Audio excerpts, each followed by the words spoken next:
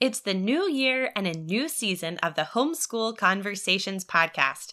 Welcome, friends, to season 5. Today, we're doing something totally different, and I have to tell you, I'm a little nervous. To kick off season 5, we are doing a little Ask Me Anything listener questions episode. These are questions y'all emailed or sent via social media. And to help me out and make sure I'm being real with you guys, I have my daughter Emma here on the mic with me. Hi, Emma. Hi.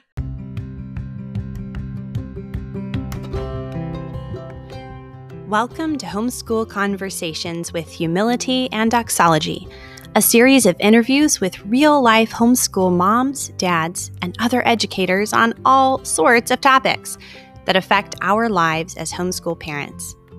I'm Amy Sloan, a second-generation homeschool mom of 5, and I am so delighted that you are here.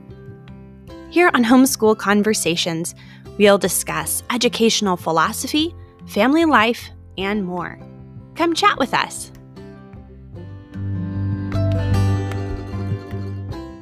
It's the new year and a new season of the Homeschool Conversations podcast. Welcome, friends, to season 5. I've already recorded some amazing conversations, and I can't wait to share them with you all. Be sure you're subscribed in your favorite podcast player, and hey, while you're there, would you take a minute to leave a rating and review, or maybe share a favorite podcast episode with a friend? I'd love to encourage even more homeschooling families in 2022, and your support and encouragement makes that possible. Today, we're doing something totally different, and I have to tell you, I'm a little nervous. To kick off season 5, we are doing a little Ask Me Anything listener questions episode. These are questions y'all emailed or sent via social media. And to help me out and make sure I'm being real with you guys, I have my daughter Emma here on the mic with me. Hi, Emma. Hi. Now, Emma and I actually did a personal mini podcast series on our own little podcast last year, and it was hysterically fun. Do you agree? Oh, yeah. It's called the Tea and Coffee Podcast, if you want to go search for that.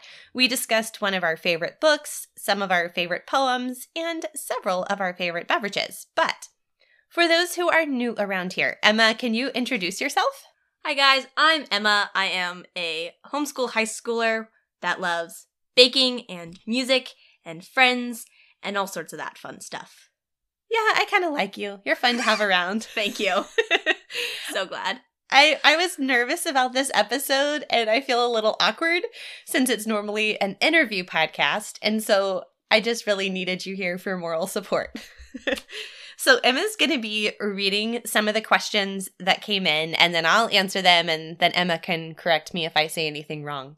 Got it. All right, Emma, can you give us the first listener question? Okay, so the first listener question, this should be an awkward one. What are your thoughts on dating? Yeah, I mean, let's just start with the most awkward question of all. Get it out of the way. I thought that was exactly my thought. Let's just get this one out of the way. So I would first just say, actually, when it comes to questions about dating, high school, college, really anything that has to do with teens and young adults, I don't like to really give much of an opinion online for the very simple reason that my oldest is currently 16. And so it would kind of be like me giving advice about, homeschooling middle school if all I had was preschoolers. I know that in my experience being a mom over the past 16 years, I've learned so much. I've been humbled so much. So many of my assumptions and plans I've changed my opinion on over the time. So yeah, I guess my first thing would just be like, I don't really have an answer for this question, even though I know I did say ask me anything. But being myself, I do have lots of opinions. So having said that, to begin with,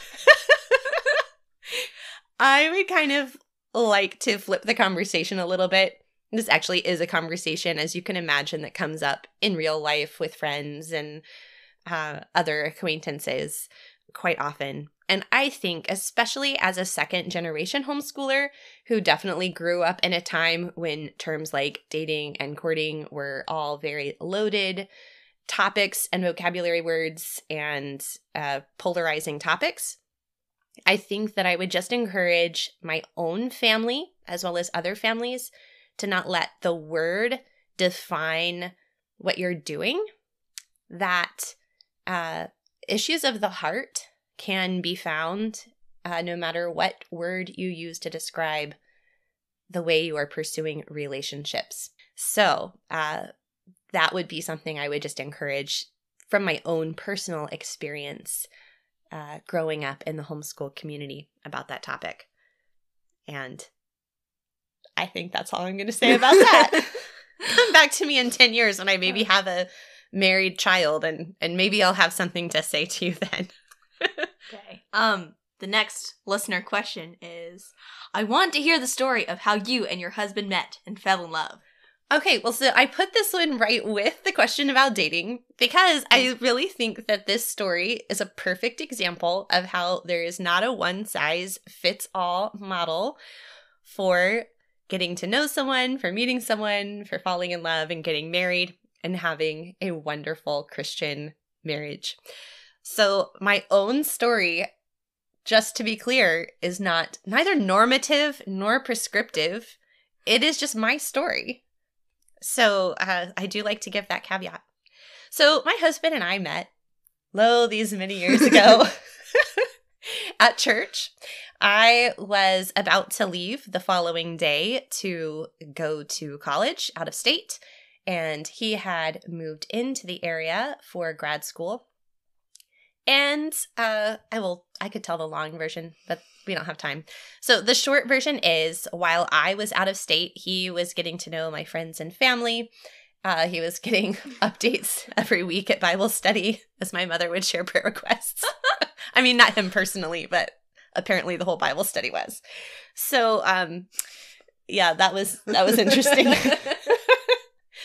But suffice it to say that he began emailing me. I'll just tell this funny story. I remember I didn't really know him because I wasn't living at home at the time. And I get an email and run down the hallway to my friend's room, and it was like, I think he either wants to rebuke me or marry me. So that was sort of the way things started. Over the course of the following summer, we got to know each other in person. And I began to think that maybe this was someone that I would be interested in pursuing a relationship with. And so I decided, as one does, to send an email to my dad, just telling him how, I really felt like Emma's face is buried in her hands. She's so embarrassed for me. It is the most, cringe-worthy story, but in the best way, but also the secondhand embarrassment is a lot. I know. I think your cheeks are actually getting red. She's actually turning red just thinking about it. Oh my goodness. This is so funny. This is my favorite part of the entire story. Okay. So I was going to send an email to my dad, and I was wanting to express my just angst and feelings of great emotion. And so I just sent this email, I thought, to my father. And all I said in it, I didn't say, there was no greeting.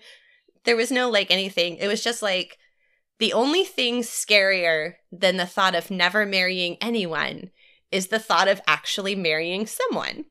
And I sent it to my dad. As you thought. And went to bed full of angst and emotion, as only a teenager can have. Well,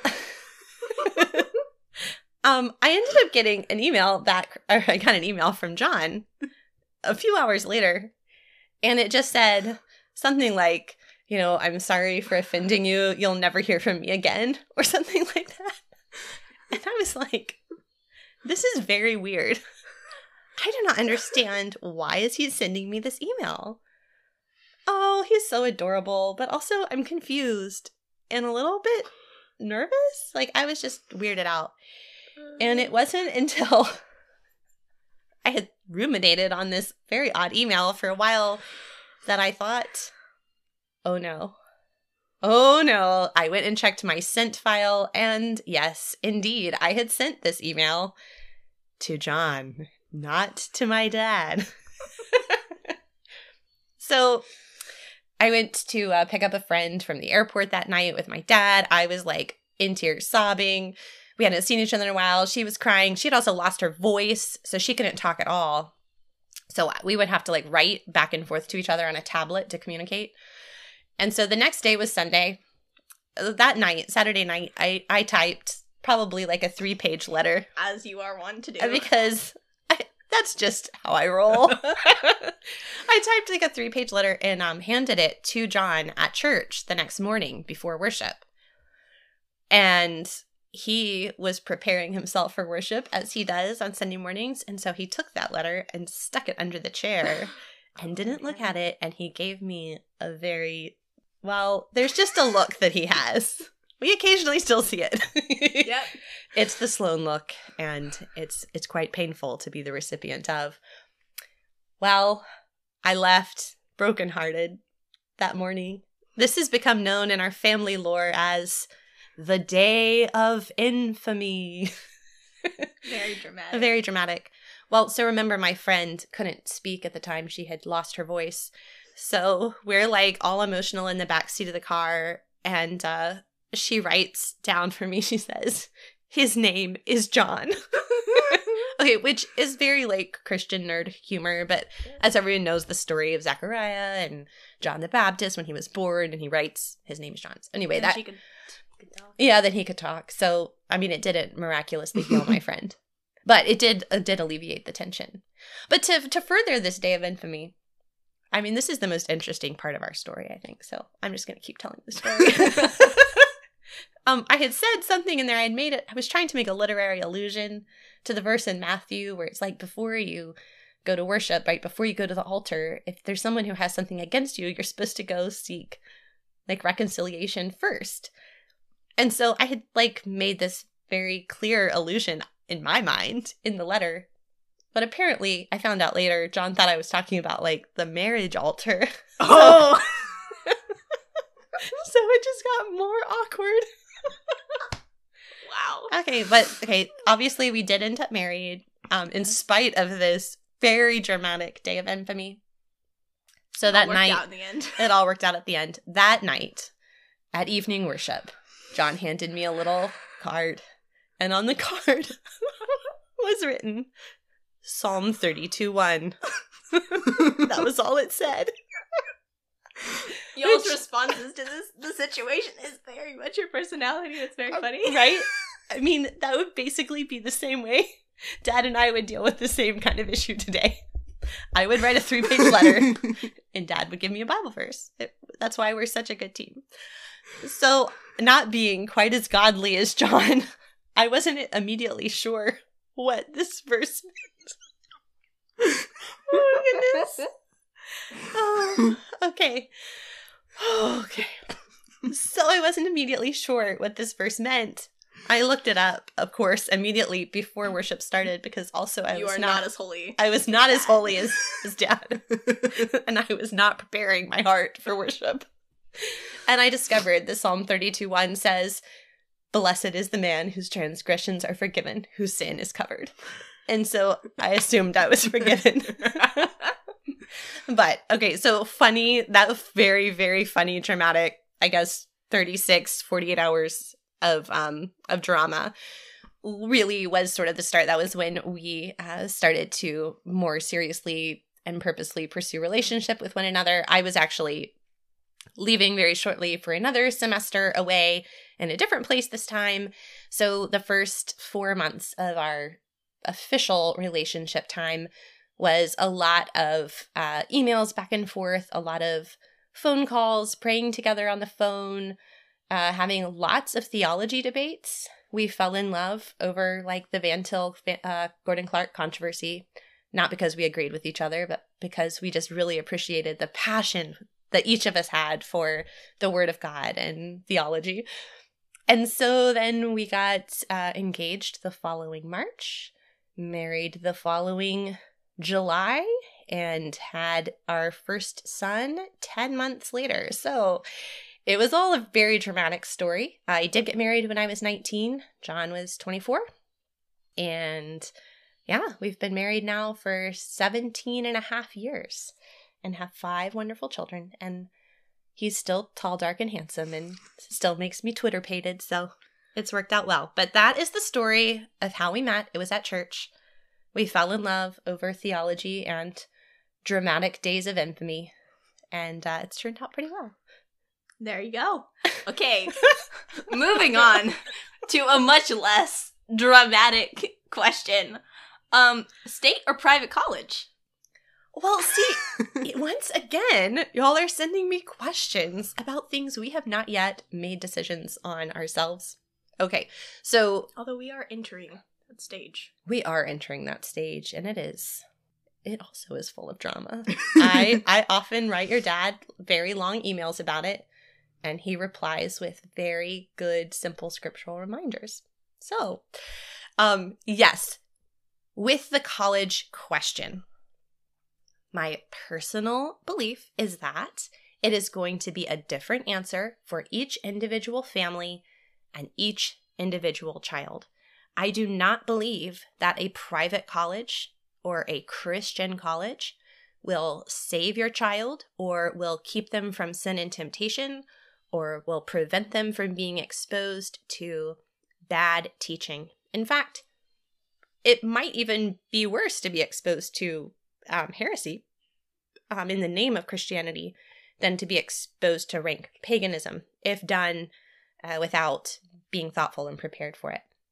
So what I'm encouraging my own children is to have a plan of why they want to go to college, have a way of paying for it without coming out with loads of debt, make sure that there is a solid, God-honoring church nearby that they can immediately become members of and join in the life of that church, seek to serve in that church, and also accept the oversight and the community and the fellowship of that church. And so I think those three things are a lot more important to me than necessarily the state-private differentiation. Would you agree that that's what I've told you guys? Yeah. So we are looking at a lot of options right now, and it will probably be different for each of the kids because they all have different goals and plans and all that good stuff. Yep. I mean, I personally hope they're not so far away I can't drive to see them occasionally. Okay, so our next question is more lengthy than some of the other ones. A very good question. So this person says, I have 3 children that I am homeschooling and I work part-time. This is our 4th year homeschooling. It has not been easy, but it is totally worth it. My question is, how can I continue to keep my children engaged in their subjects while homeschooling them? They are older now and I have to be creative as of late. How would you approach this matter? Such a great question, and I think really is a struggle that is common to every single homeschool mama and family in various seasons. So first, I would just mention with the working while homeschooling, that can be its own set of challenges, but is totally doable. I know so many amazing families who do this and pursue this. And a couple of podcast seasons ago, I actually did a little mini series where I interviewed, I believe, 4 different moms who worked while homeschooling. And so those would be some really excellent episodes to go back and listen to with tips and strategies from veterans who have faced that specific challenge. I would especially recommend the one I did with Jen from Practical by Default, and I will put that link in the show notes for this episode. But moving on to the second part of the question about keeping your children engaged in the subjects while homeschooling them, I think I would approach this answer from 2 different sides. One is it's okay if your children are not incredibly enthusiastic and excited about every single thing they're learning all the time. I will tell you, in my family, everyone is not always excited about all of their homeschooling all the time, right, Emma? Yep. And that doesn't, just because it's hard or just because we're not having a party or it's not like a magical, enchanted learning moment all the time, doesn't necessarily mean you're doing anything wrong. It doesn't mean your kids are doing anything wrong. Sometimes things are just hard, and frankly, we all have things that we like more than other things, and it's okay to have like opinions about that. It's okay to not like all the subjects equally. But at the same time, of course, we don't want our homeschooling to be a drudgery or to just be a series of checking off boxes just so we can get to real life. This should be part of our real life. So I think you can do a few things. One, seek to get buy-in from the kids. So find out from your children the things that really interest them and see if there are ways you can include those things in their schooling. A few years ago, my son was really into Minecraft, and so for a history project, he actually recreated a battlefield from a part of history we were studying in Minecraft. Mm-hmm.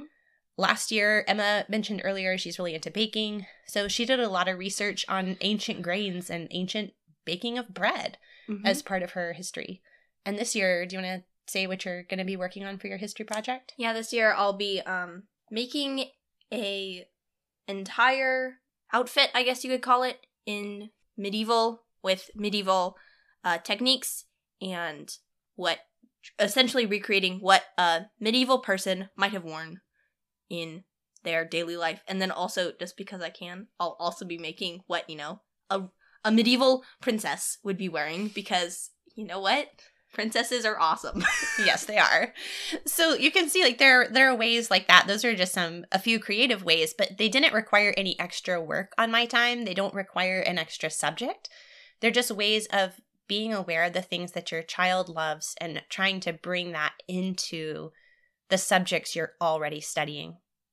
Another thing you can do, of course, is to pursue something in particular that's just unique to them that they want to study. Especially for like a small unit blast. It doesn't have to be something that takes the entire year or is a whole subject. But if you have a child who's just really interested in a particular topic, let them deep dive in that for a month or 6 weeks and just really explore, maybe ask them to tell you about it. And there you go. You've just had narration. Maybe they could write a letter to a grandparent and tell them about it, or draw a picture of something they're learning. And again, you're incorporating other subjects into their interests. My friend Colleen Kessler is really good about this kind of thing, and I would point you to the interview I did with her as well. I believe that was last season, and I'll try to put that link in the show notes as well. And then finally, of course, you guys know my absolute favorite thing is to have a morning time routine. I think that this is a way where even on our hard homeschool days where maybe there's some drudgery or kids have to work independently because mom has other projects to work on, or somebody's sick, or, if you are a mom with littles at home and you have to work with the littles while the older kids are doing something independently. To have that time every day where we can come together and build relationships, have a shared culture, have shared inside jokes with the books we've read and the poems we've memorized, that just brings a lot of joy, I think, to our homeschool day. And is one way of keeping the children engaged in the family life, because homeschooling really is just sort of part of this bigger family culture thing that we're doing. And so if we can be engaged together and have that relationship time, I think that trickles out and affects the other subjects. I probably have a lot more I could say on that, but this is probably already getting too long. All right, so our last question is one that I'm very excited about. So, what has been your favorite read aloud with your kids, and how do you structure reading books your oldest may like the best, with having younger ones who may not be ready yet? Reading before bedtime separately, or rereading when the younger one is ready? What about series? Read-alouds and books are a huge part of our family culture.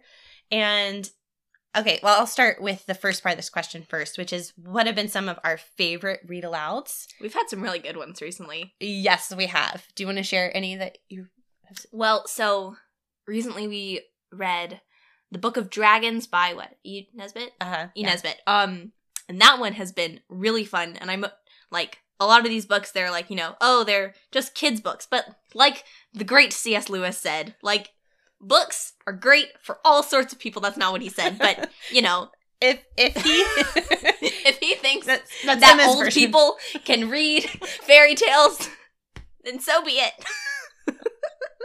Okay, I love Emma's interpretation of C.S. Lewis. Yeah, so the Book of Dragons was really fun, and so the age range we currently have at our home is 6 to 16. So as you can imagine, it can be tricky to find books that everyone can really be engaged in there. Mm-hmm. But that was one we read in morning time that everybody loved, from the 6-year-old all the way through the teens, and then mom too. I would highly recommend that one. We're also currently reading Stories from the Fairy Queen by Mary McLeod, retold by Mary McLeod, and that one we're really enjoying too. Yeah. Our family actually recently read Animal Farm aloud. My husband read that out loud to us. And I would just use that as sort of an example of a book you'd think, well, you can't read that if you have little kids, like only the older ones are going to be engaged in it. But the way we did it, when, we read it pretty short amounts of time at a sitting. But the way we did it actually kept even the little guy engaged. And if you ask him, like, what was Animal Farm about? He's like, it was about the evil pigs that tried to take over. And we're like, yep, that's basically right. So don't be discouraged from reading something you think is going to be too hard with your younger kids around. I think a lot of times they pick up more than we realize. And on the flip side, don't be afraid to read something that's quote unquote for young children when the older kids are around, because like Emma was, jokingly saying, something that's worth reading when you're younger is still worth reading when you're older, and there's value in that. Any other favorite read-alouds? I think we've read The Chronicles of Narnia a ton over and over. That one's one that we always come back to. Yeah, you can never read that series too many times. Across 5 Aprils. Well, some of this is getting into answering one of the other questions. We use audiobooks a lot of times in long car rides, and back when we used to be driving around more all together. Now we're not all together in the car very often, but when the kids were younger and we were all in the car together more often, we would use a lot of audiobooks for that kind of read aloud time. So we did Across 5 Aprils, Echo, Escape from Mr. Lemoncello's Library, Johnny Tremain. Johnny Tremain. A lot of books that we read during that period were related to whatever it was we were studying history. Not all of them, but a lot of them kind of like, this book is set during this time that we happen to be studying in another sphere, if you will. So then we just kind of like brought it to read alouds. Yeah, exactly. So there are tons of great books, and I have a lot of book lists on the blog. You can just go to humilityanddoxology.com and search book lists, and you'll find a lot. And I'm always happy to help people find a particular book that would match their family too. Just send me an email or tag me on social media. I used to do a book pairings for people. I don't do it as often now, but it always brings me a lot of joy. So don't hesitate to reach out to me, and I will try to help you find just the right book for your unique family. But to move on to the other question, which is how do we structure the books with older and younger kids? Obviously, sometimes you can't read the same books together because of content. A lot of those kinds of books I'm not reading aloud to my teens. They're reading them independently, and then we're discussing them. So that is maybe just the reality of our particular family situation or our age range, but I don't think you have to feel guilty or bad about that. As long as you're talking about the books together and checking in with your children, I think that can still be productive, even if there's content that they're reading that the younger kids aren't ready for yet. And then we actually don't do a whole lot of bedtime reading. So this is just the way our family operates. I kind of am with the kids all day, and we're doing a lot of reading and singing and talking. So at night, our bedtime routine is, I love you, give me a hug, go to bed. So we're not doing a lot of bedtime reading. I guess the bedtime or the nighttime consistent thing really is our family devotions, where we're reading the Bible together. So that would be the main thing. And then the question about rereading, yes, I love rereading, and I find it really valuable. So for instance, I think the Children's Story Bible by Catherine Voss, I'm on my 3rd reread now. In morning time, I read it for the first time, maybe my 4th. I read it for the first time when Joshua and Emma were very little, like 4 or 5 maybe. I read it again when Sophia and Grace were little, and now we're reading it again when Isaac is little. And I don't make any excuses for that with the older kids. Like, they're going to be there and listen and learn, and it's a beautiful thing to share together. And for their younger sibling to have that opportunity to have his big brother and big sisters a part of his first experience with a book, I think is also special. Mm-hmm.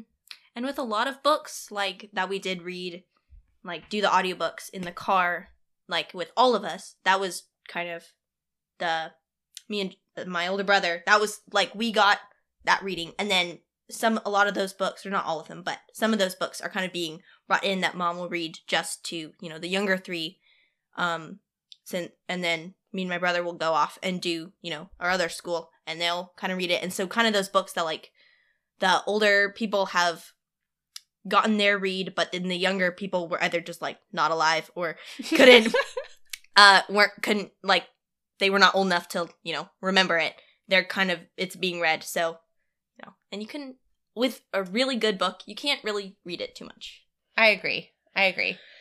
Yeah. So I think this listener had said, I didn't include this in the question, but said had expressed this concern of maybe they were overthinking it a little bit or worrying about the details too much. And I think that can be something that's really easy to trip us up as homeschool moms, whether we're talking about book lists or reading or how to structure our homeschool day or how to do college and how to do high school. Really, all of these things we've talked about.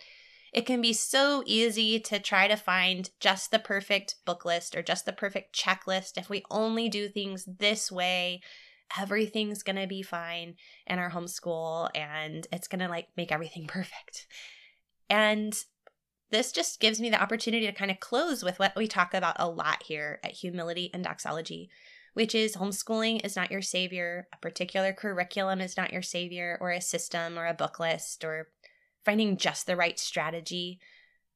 We have to rely on the perfect obedience and the beautiful righteousness of Jesus Christ. And when we rest in Him for our identity, that gives us the freedom to move forward in grace and faith and hope as we do this really hard thing. What we are doing is really hard, moms. And there are days when you may kind of not want to do it that day. But I just encourage us all, myself included, to turn to Christ in those moments and to rely on His grace, not our own works, for our homeschool adventures. So, Emma, do you have any words of wisdom to share before we go? No, don't think so. Maybe I'll come up with some in like half an hour, but... Well, I really appreciate you coming along and doing this with me. It was a lot more fun doing it with you instead of talking to myself in the microphone. Yeah, this was great. Thanks for having me. So if you enjoyed, dear listeners, if you enjoyed this kind of listener question episode, then send me an email, amy@humilityanddoxology.com, or comment on this episode's social media posts. I'm at Humility and Doxology on Instagram and Facebook. And just let me know if you'd like to hear something like this again, or if you'd like to hear from Emma again. I'm going to put her on the spot. Okay, so before we go to, let me just give you some reminders about this upcoming season of the podcast. You can expect a new episode to drop every other Monday in your podcast feed. And because I just can't help myself, there are a couple bonus episodes that also may be coming your way. So make sure you are subscribed so you don't miss those bonus funds. And if you would take a minute to rate and review or share this podcast on social media, or even just tell a friend about homeschool conversations, I would be so grateful. And I look forward to getting to know new listeners this upcoming year. You can also sign up for my email list, and then you'll get a weekly poem and other encouragement delivered straight to your inbox each Monday. And if you're new around here, and this was the first episode you listened to, they're not normally quite so informal and a little bit crazy. Normally, I'm interviewing other homeschool moms, dads, and educators on a variety of topics. And so I'm going to leave 5 blog posts and podcast episodes in the show notes for this episode so you can kind of get to know what we're all about here at Humility and Doxology. And be sure you guys click through the episode description in your podcast player and check those out. So I will see you guys in your earbuds in a couple weeks. Bye. Bye.